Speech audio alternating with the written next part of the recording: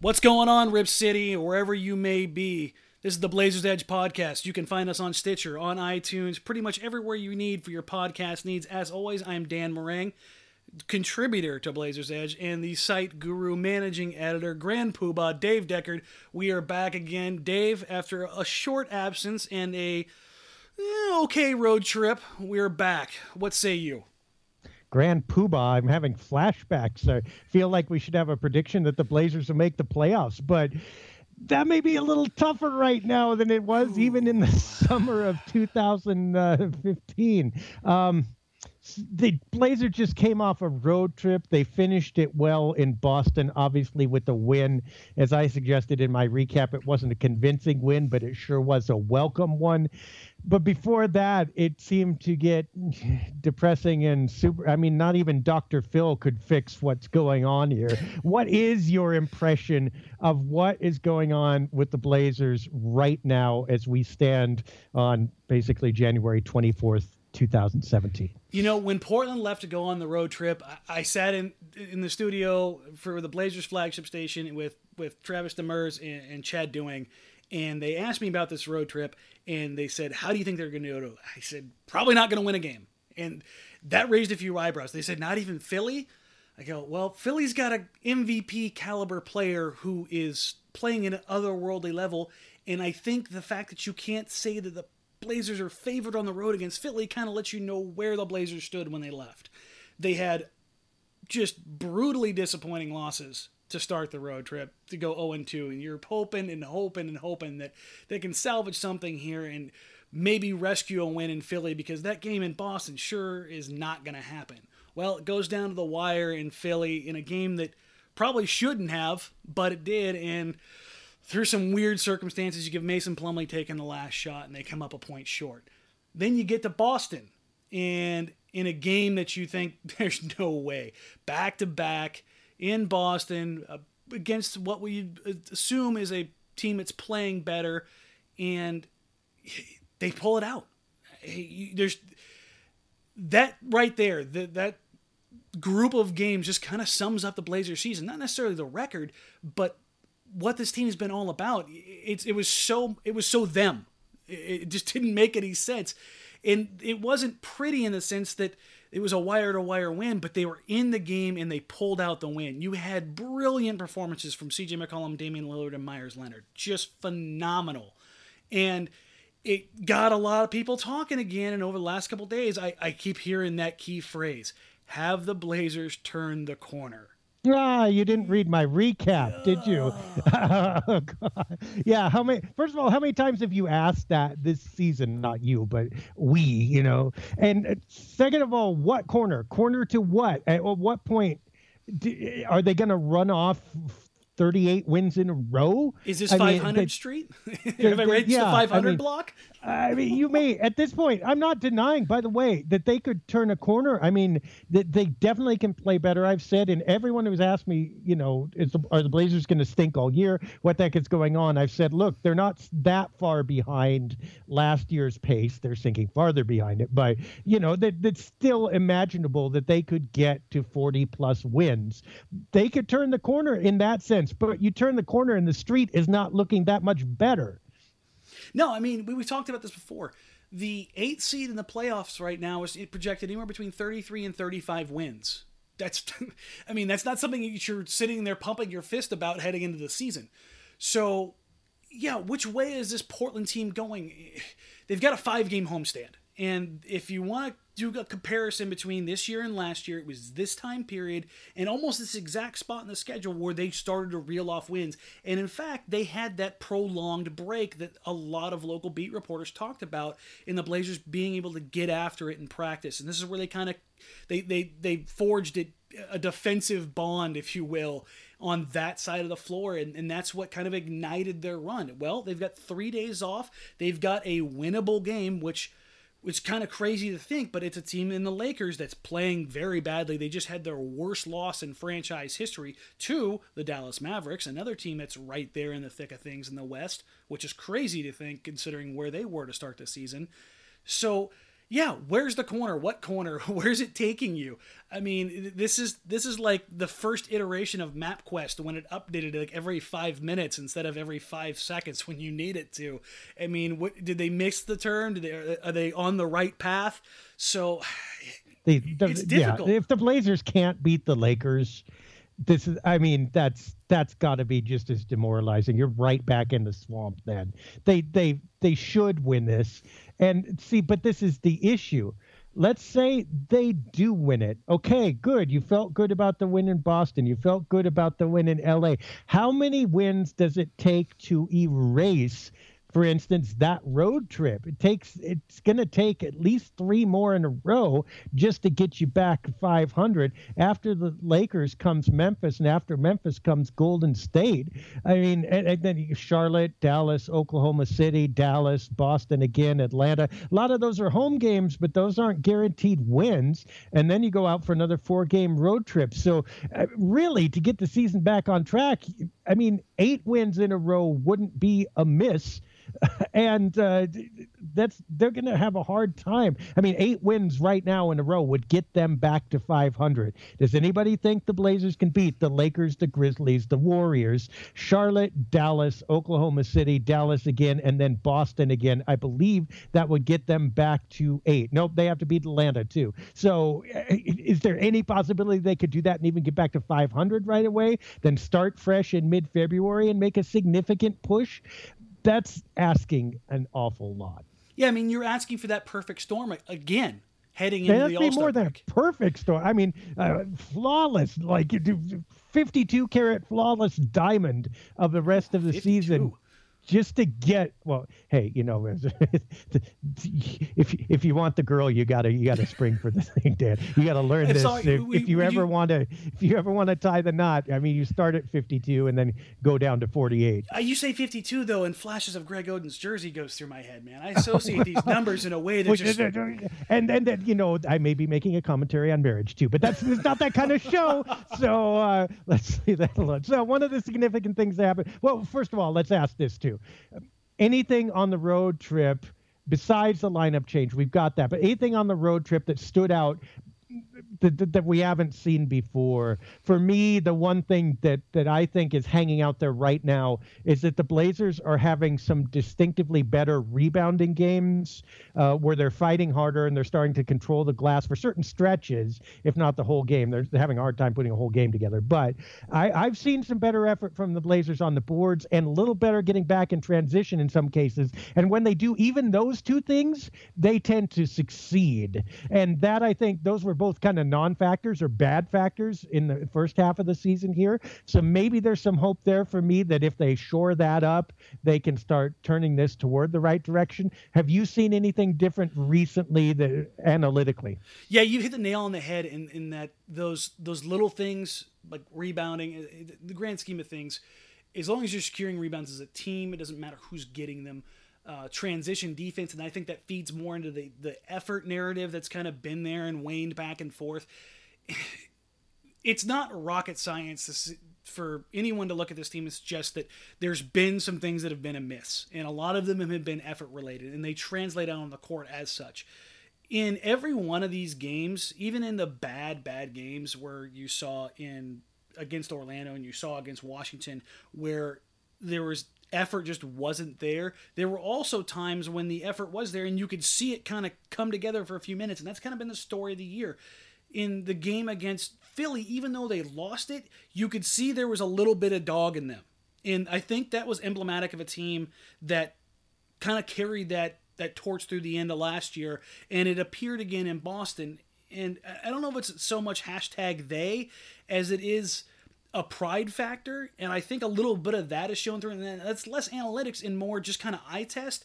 But I had to go back and crunch all the numbers to really take a look at the big picture. But I've kind of stepped away from that a little bit over the last couple of weeks just because I wanted to take a broader picture of what exactly is going on and the little things as you kind of highlighted them and how they translate to the team. And I mean, obviously the big stuff is the lineup change. I mean, if we would have talked about that, I mean, right. If we had suggested a lineup change going into this season, it's crazy. The torches and pitchforks would have been out.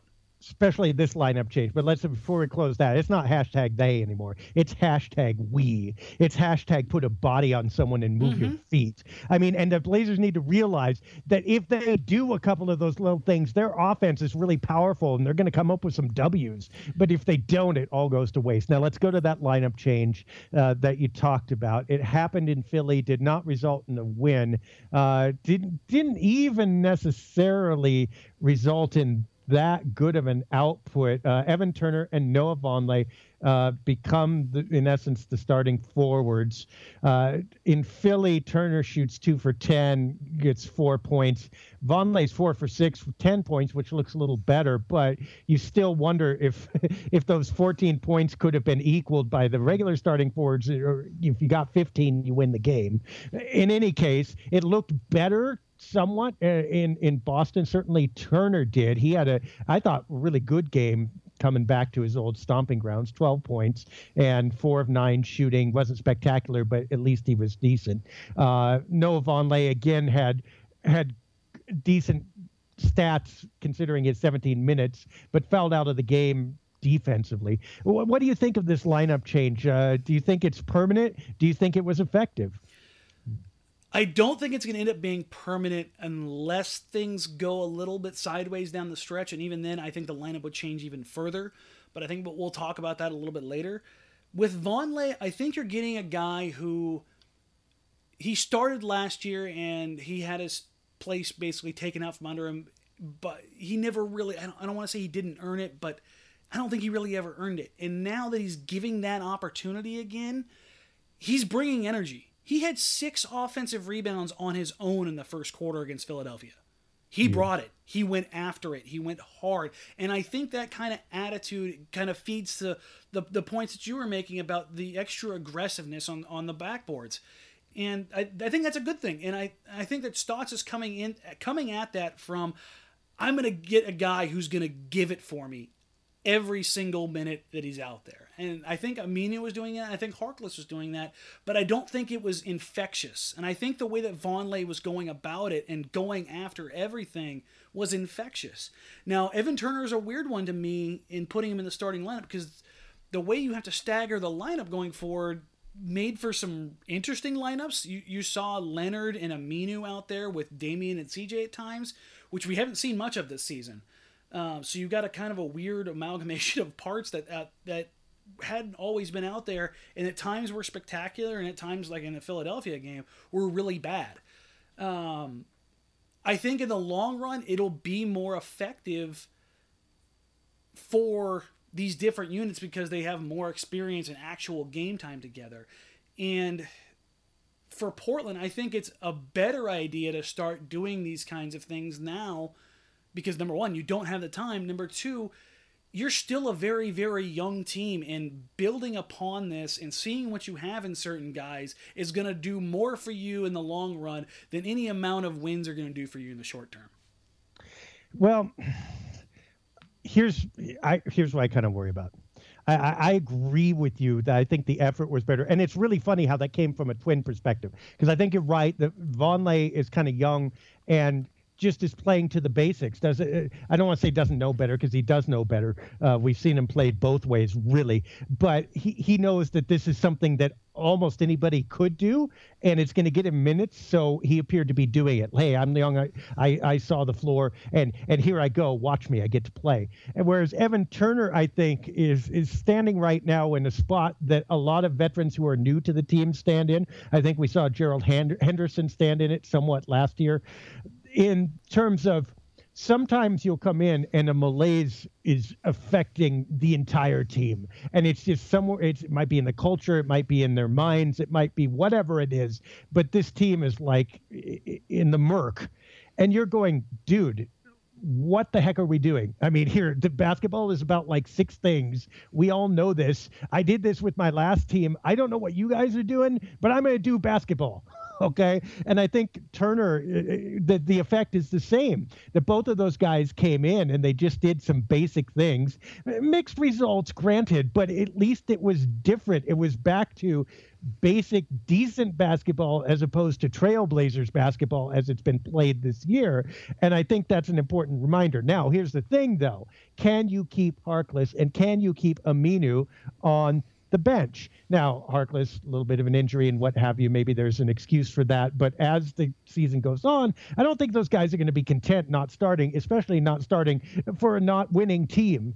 So, I think at some point you have to make the move back. But what you probably hope is that now Vonleh and Turner have that confidence coming off the bench and bring the same thing, whereas maybe they weren't before because they weren't sure of their place or whether they'd actually play. And then you have Harkless and Aminu seeing them and now ready to go get it when they get back in the starting lineup to keep their spots. Yeah. With Harkless, I think I worry a little bit. We saw some of this last year where, not that he sulks, but he kind of checks out a little bit when he's not a starter. When he's a starter, he's engaged. He's still a young guy. I mean, he's 23 years old. So toying with him in the lineup is a lot like toying with Noah Vonleh in their position, in that they're still not fragile, but they're susceptible to the emotions that come with it. These aren't 10-year NBA vets that go, okay, I understand, I don't like it, but this is how it's going to be. These are guys that are still playing for their NBA livelihoods. So I think it could present a problem if this team does take a little bit of a downward trend and Harkless isn't seeing the minutes that he was seeing before and instead is seeing a younger player that with that potential tag getting minutes he thinks he may or may not deserve. Same with Evan Turner in that position. So I think it's a really, really difficult minefield for Terry Stotts to kind of walk through. Yeah, I mean, and that's the other side of the coin. If it goes bad, it could go fatally bad because it's not like there's a lot to cling on to right now. So some of these guys, may be able to check out, to just say, this is crap and the season is crap. Now, I don't believe that that's their intent, but at some point when things are not going well and you're not getting the minutes or the due you feel you deserve, a little bit of that is involuntary. Now, I'll put you on the spot. We painted the best case scenario. We painted the worst case scenario. Which one of those things do you think is more likely to happen? Worst case. I've kind of been on that bus since July. Yep. It's just one of those things where I don't think you can catch lightning in a bottle again. And for this team and for the long term, I think it's better that they bottom out. So, and I know it's easy to say that from my perspective. Mm-hmm. How that translates into the relationships with the players, with the coaches, with the front office personnel, and how that whole, how do you, if things do go sideways, I as much as I want to be a fly on the wall when that conversation takes place with Neil O'Shea and Damian Lillard, I don't know if I necessarily want to be there for that conversation. You don't want to be anywhere near the building, anywhere near the locker room, anywhere. They just need to shut the doors, kick all the cameras out, and that there will be rumbles when that goes down. And the chances of everybody exiting that locker room together and happy, O'Shea and Lillard is one thing, but basically you invested luxury tax money in this team because it was so great together. The chances of them exiting all on the same page at any given point, team. let alone the end of the year. Almost nil. But before we move on now, we're talking about the rest of the season. We would be remiss in not bringing up your boy, Mr. Meyers Leonard, playing like a beast against Boston. And already, I've heard people say, because we've had a couple days to think about this win now and his performance, this isn't like other Meyers Leonard outbursts. This was different somehow. And, he had 17 points, a couple of nasty dunks, hit 4 of 4 3-pointers. The guy, there was very little to complain about given his background and performance. Do you think at least Meyers Leonard has a chance of having turned the corner? This big giant smile that I need to wipe off my face a little bit, because I'm sitting here reminiscing at the Boston game and how fantastic it was. You should reminisce about this summer. If you weren't with us this summer, by the way, you missed a lot of knowledge being dropped on you. A fairly accurate prediction of how things were going to go down. But in any case, when people were complaining about that, Dan spent most of the summer talking about Meyers Leonard and his potential, how this is his year. It did not quite turn out that way, although I mostly agreed that it could have been. But in Boston it was. So anyway, go ahead, Dan. I didn't mean to interrupt you. But no, Meyers Leonard was in full effect. And a lot of the local beat writers, Dane Carbaugh, who's part of Blazers Edge, we're all firm members, and we all, or those of us that are out there, claim to be president of the Meyers Leonard Club. First of all, I would like to tell Dane that it is mine. It is my throne and mine alone. I do not share. I do not abdicate. With that in mind, I was jumping off my couch and thumping my chest right along in lockstep with Meyers Leonard. Meyers Leonard, when he has the right mindset, is more than just a capable NBA big. And by that, I mean not just the dunks and the threes. It's the combination of size, athleticism, and emotion. When he threw that first dunk down, everyone in Boston was oohing and awing. You could feel it. It felt like the night before when Joel Embiid dunked on the entire Blazers roster. There is something to be said about the mentality of the dunk, and I've said this a million times. And when he has that kind of aggression, it transcends the whole team. It goes everywhere. You can see Lillard getting fired up. You can see McCollum getting fired. Everyone is there with him. They want him to succeed. I think just like fans, and not just because of their own self-awareness and being a part of the team and wanting the team to succeed, they individually want Meyers to succeed because of the talent that he possesses.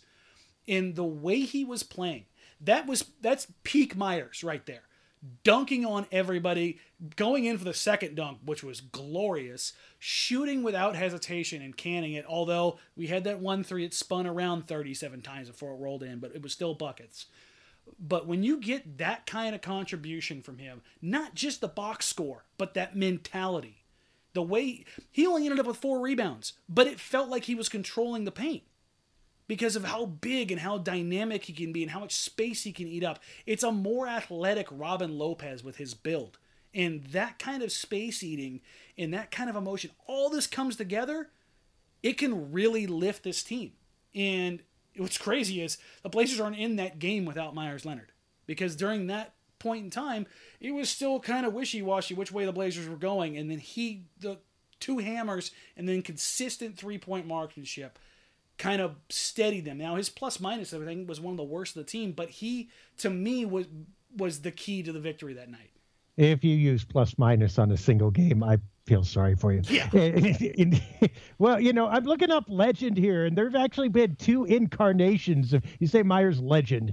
There's the 1985 legend, which was kind of a Princess Bride ripoff, even though it was actually produced 2 years before Princess Bride. But there's a 1985 legend, which was the movie Princess Bride wanted to be. And then there's some 2015 gangster in a gangster version that was, considered a little bit better, I think, by most people. So which Meyers legend is it going to be? Is it going to be the terrible fantasy that lets you down, or is it going to be the tough gangster Meyers who brings it to everybody and dominates? Those of us that are out there that firmly believe in Meyers all agree, I think, on one thing: giving him the confidence and the playing time. The thing about Leonard is the inconsistency of minutes that he gets, and that may or may not be of his own doing. And if given the time, now they're going to play the Lakers, who feature Timofey Mozgov. If you're going to have Meyers play off of that game, he can't get a DMP or 6-7 minutes. You got to give him 20 minutes. You got to give him the opportunity to back that effort up. If you're just going to use him like a relief pitcher, lefty on lefty, it's just not going to work. So we're blaming Stotts for Meyers Leonard now? Are we ready to go there? I not to a full extent, but I think he does bear some of the criticism in that aspect. I'm still firmly putting it on Myers, but at the same time, how many games does Noah Vonleh get last year before they finally pull a plug on him? And I know Myers had shoulder surgery, so he wasn't able to be in that. And then I think that kind of figures into this year. Myers started off very, very slow, but every single month of this season, he shot better and better from three. David McKay put a stat up. He started off at 20% in October. He's up to 40% from three in January. I think he's getting healthy. I think he's getting his shoulder right, and I think he's getting his mind right. But we've been at these points before.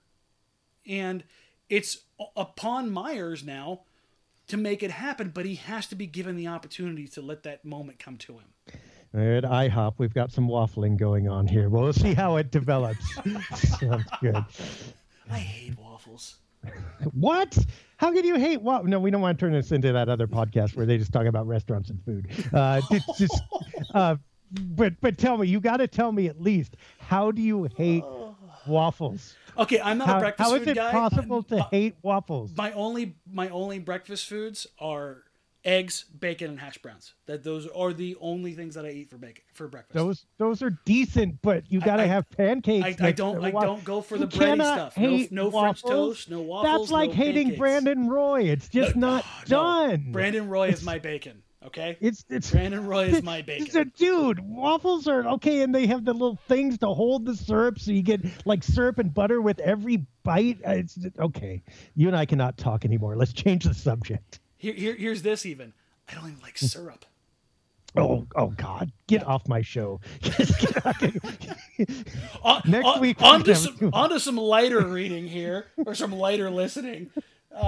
If you're looking at this team, and you're talking about giving Myers Leonard significant run, Noah Vonleh significant run, are you changing the prism? And I guess we're speaking more for Portland fans in general here, of which you view this team. Is this season functionally over? Yeah, you better ask me, because I don't take analysis from a guy who doesn't like syrup.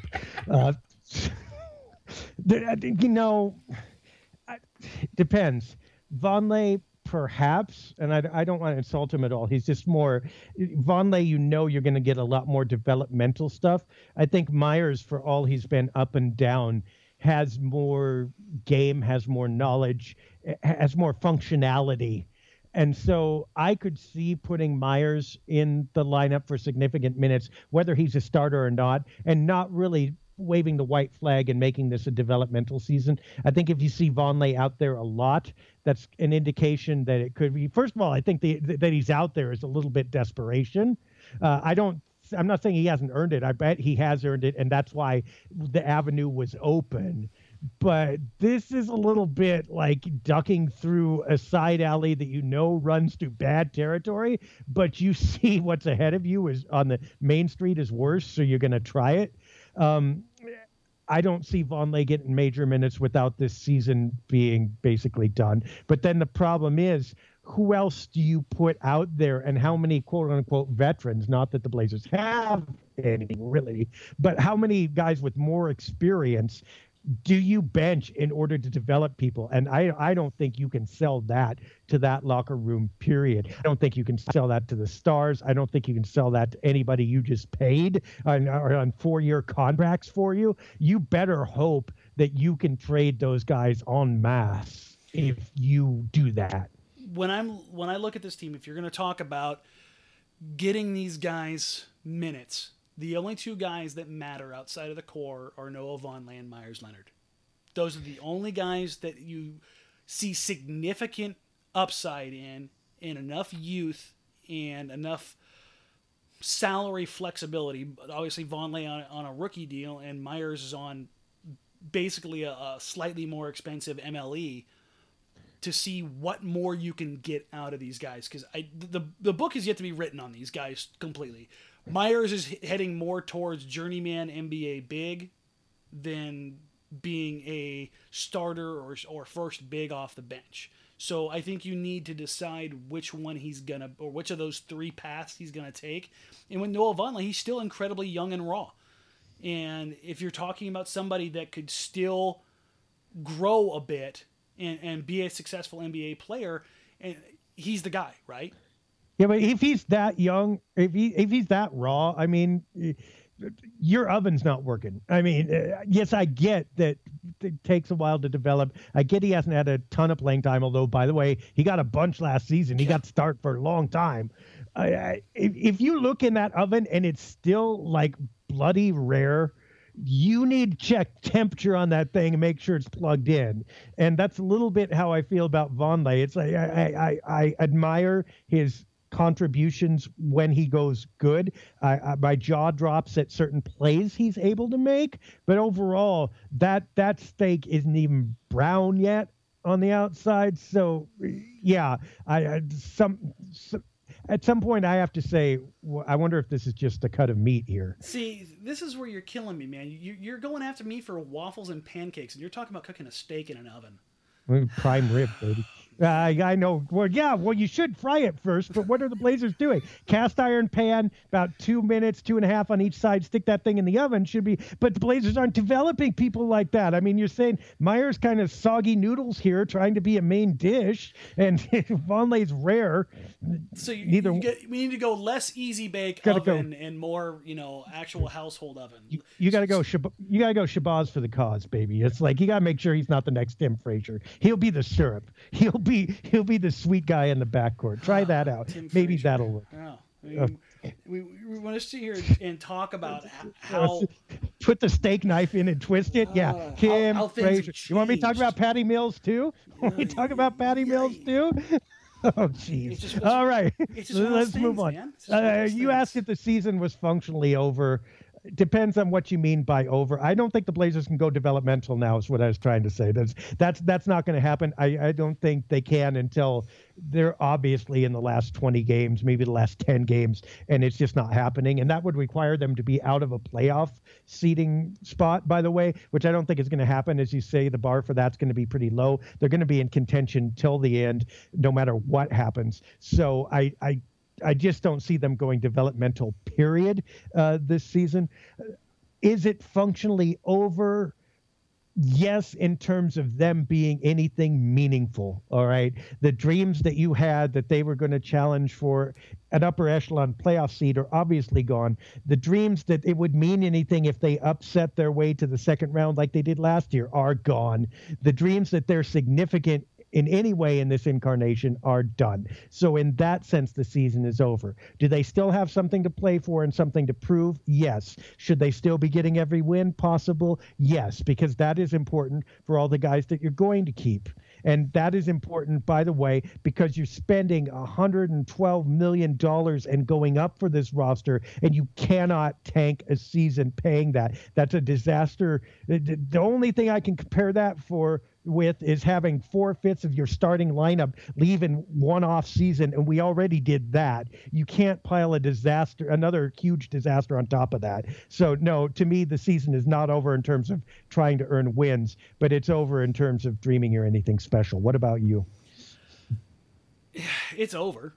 I think that it's easier for me to say that because, as you said, we've talked about how you and I viewed this coming into the season. So for me in particular, it wasn't that hard of a pill for me to swallow when they struggled that mightily coming out of the gate. Now, the fact that it hit that hard, particularly on the defensive end, that fast, was a bit surprising. Beyond that, their record isn't that far off from what I expected. So, yeah, it is what it is, and I never thought it was going to amount to that much to begin with.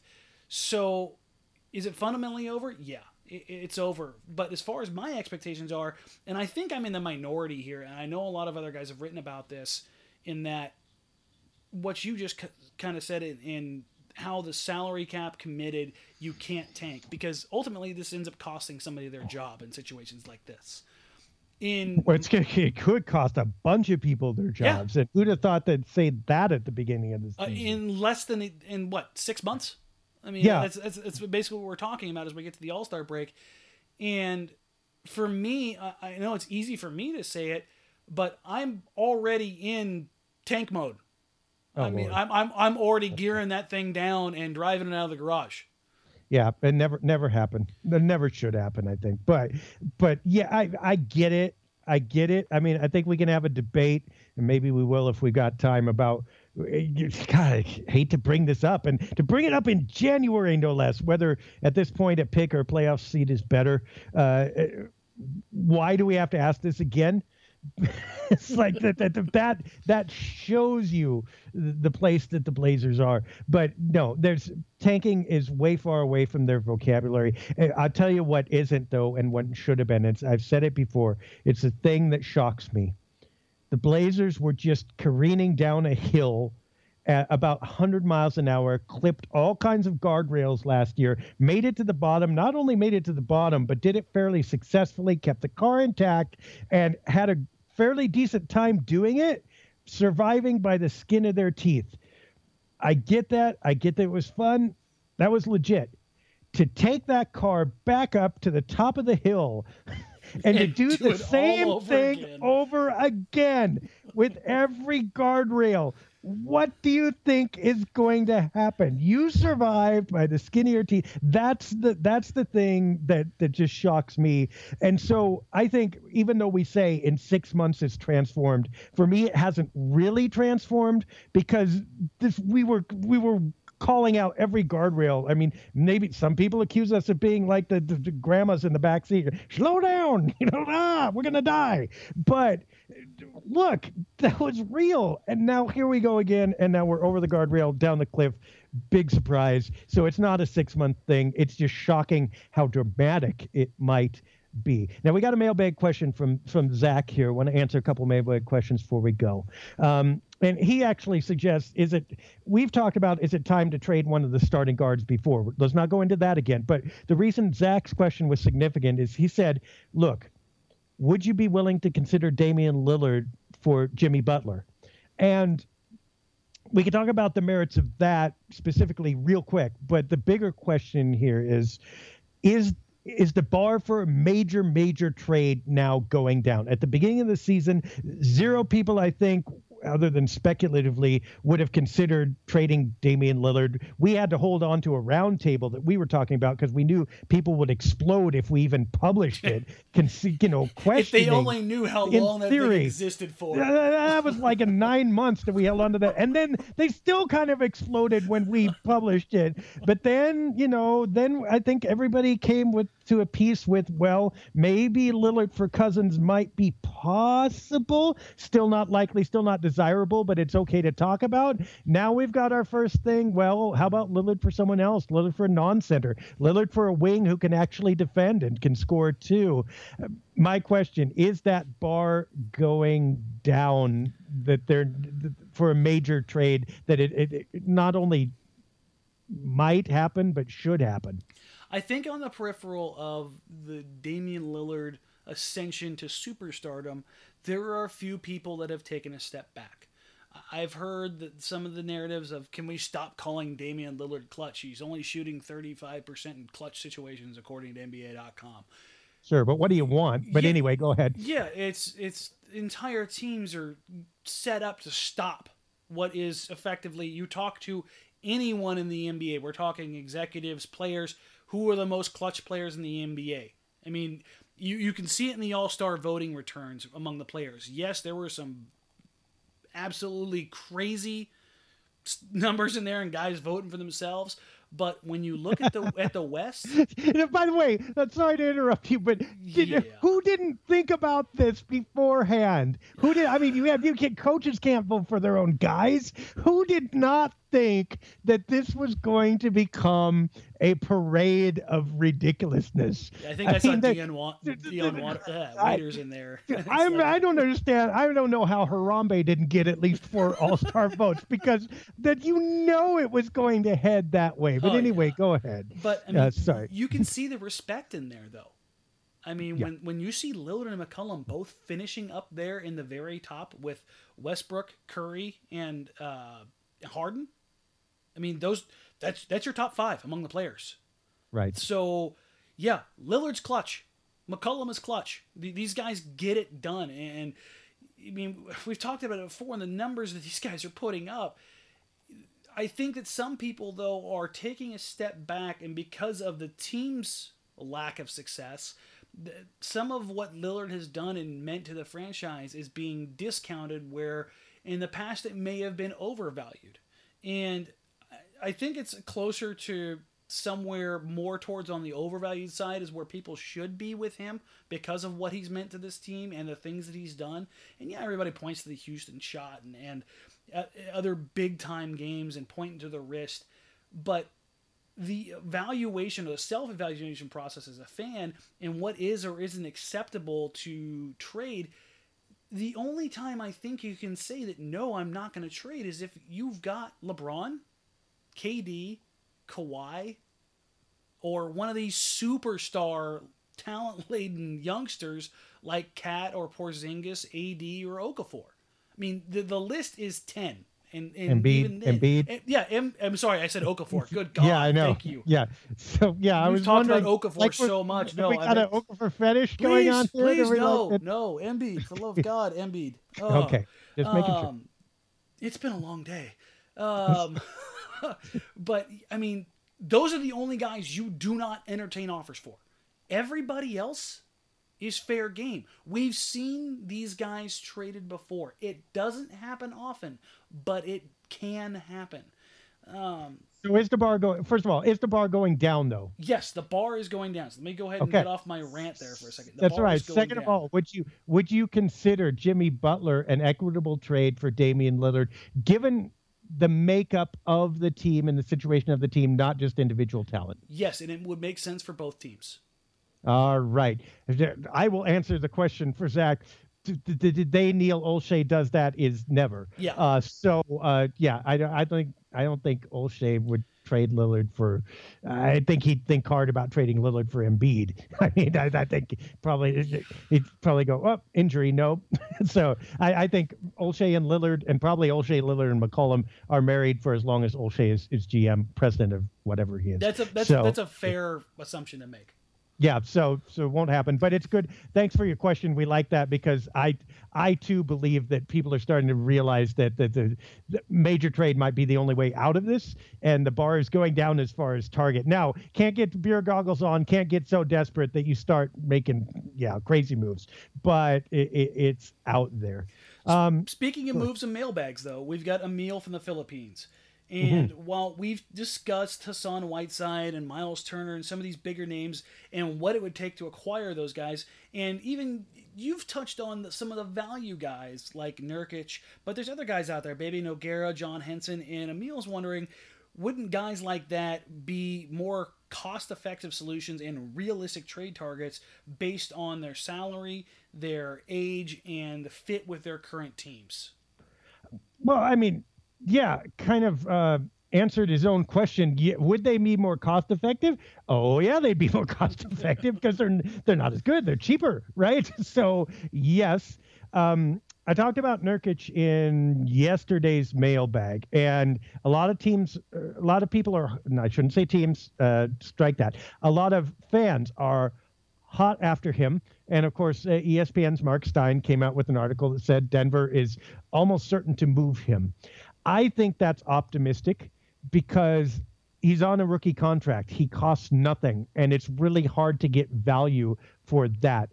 For the Blazers, like, for instance, look at Alan Crabb. Okay, their scoring is kind of comparable. You can say maybe Denver would like a shooting guard who has good offense, rather than a backup center who's discontented. I get it, but literally, Nurkic makes $2 million. Crabb makes 6 times that much. I mean, next 3 years, Crabb's going to make 6.25 times as much as Nurkic is. The upshot to that is, yes, Denver's below the salary cap floor right now and can certainly absorb that, but that's money that you can't get back for the duration of Crabb's contract. So you got to look at future investment too, and there's no way those two are equitable. Would you rather have Nurkic at costing nothing or Crabb at what might be a market fair contract, but it's at the upper end of market fair, and it just, in real dollars, it's a lot more? I don't think they can make that deal, and I don't think the Blazers can trade him the kind of pick that they need in order to make that. I think someone else will probably step forward. So I don't think this is where the Blazers are right now. This is how sad it is. I don't think they can get Nurkic. Nurkic, to me, is the exact kind of deal the Blazers should be trying to pursue, but without mortgaging any of their big time assets, whatever you want to, however you want to scheme big time assets. What may be big time to a Portland fan probably isn't big time to really any of the executives in the NBA, save Lillard and McCollum. So with that in mind, yeah, if you could move Crabbe straight for Nurkic. Oh, you do that all day. You do that all day, not just because of it fits a need in big man, in roster balance, but Portland is in dire need of salary cap relief, not just necessarily just for cap relief and making things happen, but the flexibility and the need for NBA teams to capitalize on guys on value deals. You need a group of guys on your roster, unless you are a superstar laden team like Cleveland or Golden State, who are outperforming their current salary structure. Heck, even Golden State has those guys. Draymond Green is on a relatively inexpensive contract for what the contributions he's giving. Steph Curry has been on a very cheap contract. So everybody wants to talk about these superstar teams, but the stars kind of align for this stuff to happen. That's how KD was able to finagle his way to Golden State. Portland needs to have that kind of flexibility and have young guys that are on these contracts that allow the Blazers to be more flexible going forward. I mean, if you got this deal, you're basically getting $15 million in cap space back. Now, it may not work out necessarily that way with the CBA, but that's where the angle that you're coming from.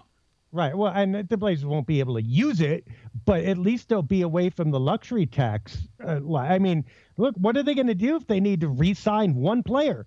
I mean, and they've got one, by the way, still dangling out there. If you want, I mean, you're going to be taxed to the moon. I mean, and it really does. It ends up restricting the trades you can make too, because you can't take on, even if the CBA allows it, you can't take on more salary and go deeper into tax. You're going to be paying a prohibitive amount. So yeah, for the Blazers, that would make a lot of sense.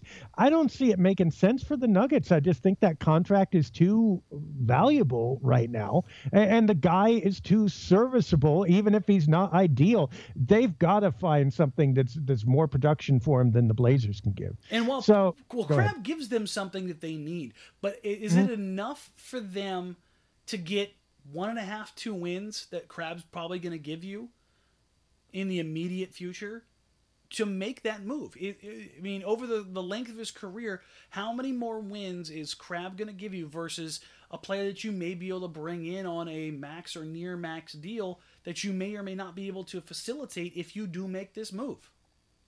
Yeah. Now, the story is kind of the same for Bebe, although I think I believe that the issue is less, because I think he's probably a less talented player right now, or at least less productive player. So probably you could sneak in there, although I'm not sure about Toronto's cap situation offhand. And when I look it up, a video blares in my ear all the time. It autoplays, so I'm not going to do it right now. But look, can you do something like that? You have to believe, to keep yourself from going insane, that the Blazers could make a move like Bebe or Henson. The question is, will that be enough, and what are you making that move for? They're young players, yes, but do either of them have real star potential? Yeah, maybe, baby. I don't know. Baby, whatever. But you have to make a move right now. I think the Blazers are past the line of making a move to try to incrementally get better this season. I think that's done. If they make a move, or when they make a move, they need to do it in order to bolster themselves for the next few years with something that's either guaranteed to provide more wins or at least provides a lot of potential. And I don't see that small move as doing either. No, the small moves, you're essentially you're moving the pieces around the chessboard. You're setting yourself up for the future again. And I don't see that as a bad thing from where I sit, in that making yourself more flexible, restocking the cupboard, so to speak, gives you that flexibility. And that's the way that I want to see them go. Reality is not going to, I don't think, is going to go down that road. It's the one way it works, is if they can do multiple deals like that and they get themselves back under the cap by a significant amount. Mm-hmm. going to be difficult, but they might be able to do it by throwing out on a lot of veterans at teams that can accept salary. But the thing is, if other teams are accepting a lot of salary for your mediocre players, the players you're going to get back are not going to be real significant. That's the price you pay, right? So basically, the other team is thinking spending a lot of money on a couple of mediocre wing players that aren't really performing that well in Portland, aren't performing well enough for Portland to keep. We'd rather have those two players and spend a lot more money than have this guy on a rookie contract. That tells you a little bit about that guy. Yeah, I mean, for the trade to be equitable, there's going to be give and take. And the old saying in the NBA and across other sports, if both teams are unhappy, then the trade worked. Right. And I think, but both teams might be unhappy for the wrong reasons in those. I mean, as they say in wrestling, that would be bad heat. And by the way, the Blazers would get bad heat, I think, internally too, because even if Olshey was building up flexibility again, his entire relationship is impossible. That's it. Starting guards. I mean, what are you doing to us? I mean, we got 3 or 4 years left on our contract, but we expected to win in those 3 or 4 years. We wanted to be doing something, making a mark, not restarting. And by the way, here's the problem with going with young guys too, or even going for draft picks. Let's say Blazer fan dreams came true, and they could unload some of these veterans for draft picks and make a mark in the draft, which Olshey's been pretty good at. How long do you wait? I mean, players reach their prime really in about 5 years. Okay. I know there's production before that. I know players are good before that, but by the time you get it together mentally, emotionally, physically, you are ready to win. That's usually about your 5th season. 28 is considered peak for professional athletes. That's I think your mental aptitude at max coincides with the maximum amount of ability that you're going to get from yourself physically. Right. And I know stats probably peak before then, but we're talking about the entire we're talking about winning now, not just producing. And so 25, right? That's at least the opening of that. How long? I mean, first of all, anyone you draft now isn't going to be 25 by the time Lillard and McCollum's contracts expire. Second of all, well, I guess if you drafted college seniors, but second of all, Lillard and McCollum are not going to wait. All right, you're playing free agency roulette. If you're doing this, you're getting young pieces, you're freeing up salary cap to where you can pair in another ready-made veteran to step in and be that third guy and rely on enough production from a group of young guys. Wow, this sounds vaguely familiar. Right. Didn't work out real well last time when you went into free agency unguarded. Yeah. So, and really, okay, so you turn to Lillard and McCollum and say, hey, we got John Henson. What do you think about that? That move your needle? And they're going to go, I hope this guy can play. And every time that he does it, and by the way, I like Henson. I think he'd be a good get. I just don't think that he'd do enough. And I think that it would be a salary move, either him or Bebe or Nurkic, right? I think Nurkic would do a little bit more, but you would be able to see the eyes roll every time these guys weren't ready, every time they couldn't pick up the load that the Blazers really needed them to pick up. And at a certain point, that frustration builds. And at a certain point, you just start to go into business for yourself. You say, okay, we are going nowhere. I'm going to score 30. I'm going to be the all-star, and we're going to bide time, and let me look around and see what my options are when my contract runs out. Yeah, and that's how you get in a place like the Sacramento Kings. Oh Lord! Oh, you do. You invoke Sacramento. It's I hate syrup, and second, the Blazers and Sacramento Kings are equated. We better stop right there. Okay, let's go ahead and take a quick flashback here. When I've said that this team after this free agency period looked a lot like the Phoenix Suns, and that everybody said, that's a hot take. That's a hot take. That's a hot take. Well, I bet you if you pull those articles from 2 years ago and you replace Phoenix Suns with Portland Trailblazers, that narrative from those articles rings pretty darn true. Oh, you are melting earbuds right now. They're just dripping. People are cursing you like, my earlobes. This is plastic. But you're not incorrect on that. At Sacramento, okay, God forbid the Blazers should ever get there, and I don't think they will because there's not enough dysfunction here. Yeah. Lillard and McCollum are not in the same universe with Boogie Cousins as far as dysfunctionality. So yes, as long as Lillard and McCollum are here, you're going to have a core that is sane, and you're going to have a core that's productive, and that's going to keep your franchise, if not respectable, at least afloat. But yeah, I mean, there is the potential for the Blazers to be managed into oblivion. And I think that they're on the cliff right now, if not sliding over. And if this isn't rectified, the conversations we're going to be having 3 seasons from now are not going to be pretty at all. I mean, it's safe to say right now that the next 2 months could end up being make or break for Neil O'Shea's tenure, correct? Oh, you know what? Let us bring that up next time. That's a whole nother topic. Probably one we shouldn't tag on the end because first of all, it's either 10 minutes or nothing. Second of all, it's going to get us in trouble more. So while people freeze up their earbuds, get them back into shape and get them back in the ear, let's bid you goodbye for now. We'll come back next week and we'll talk about that O'Shea thing. Hopefully we'll talk about at least, one more Portland. Let's say 2 more. They could beat the Lakers and the Grizzlies at home. We'll get 2 wins on this one. Hey, let's end on a brighter note and remind everybody we got Blazers Edge Night coming up on March 9th. Dave. That's exactly it. And by the way, as you've seen on the site this morning, it's do or die time. We really need help with that. We've got tickets left available to donate. It's really easy. Go to blazersedge.com, look for the site or the post that says right there to donate tickets. Click on it, click through the link. You can buy with your credit card just like you were purchasing from the Blazers. But when you click through our link with our code, those tickets are donated to kids in need. It is simple, it is easy, and we really need your help to do that. We're a little behind this year, so it's time to kind of put up and make sure those kids can go. We hope you will do that because it's a wonderful time. Couldn't say it better myself. All right. You want to take us out, Dan? For Dave Deckard, I'm Dan Morang. This is the Blazers Edge podcast. Wow. No, he didn't want to take us out. Oh, you know man, I don't want to take us out. There is lack of syrup in your brain, baby. That sugar makes it function. For Dan Morang, I am Dave Deckard. We will see you next week, and that's how it's done, Waffle Boy. Bacon grease.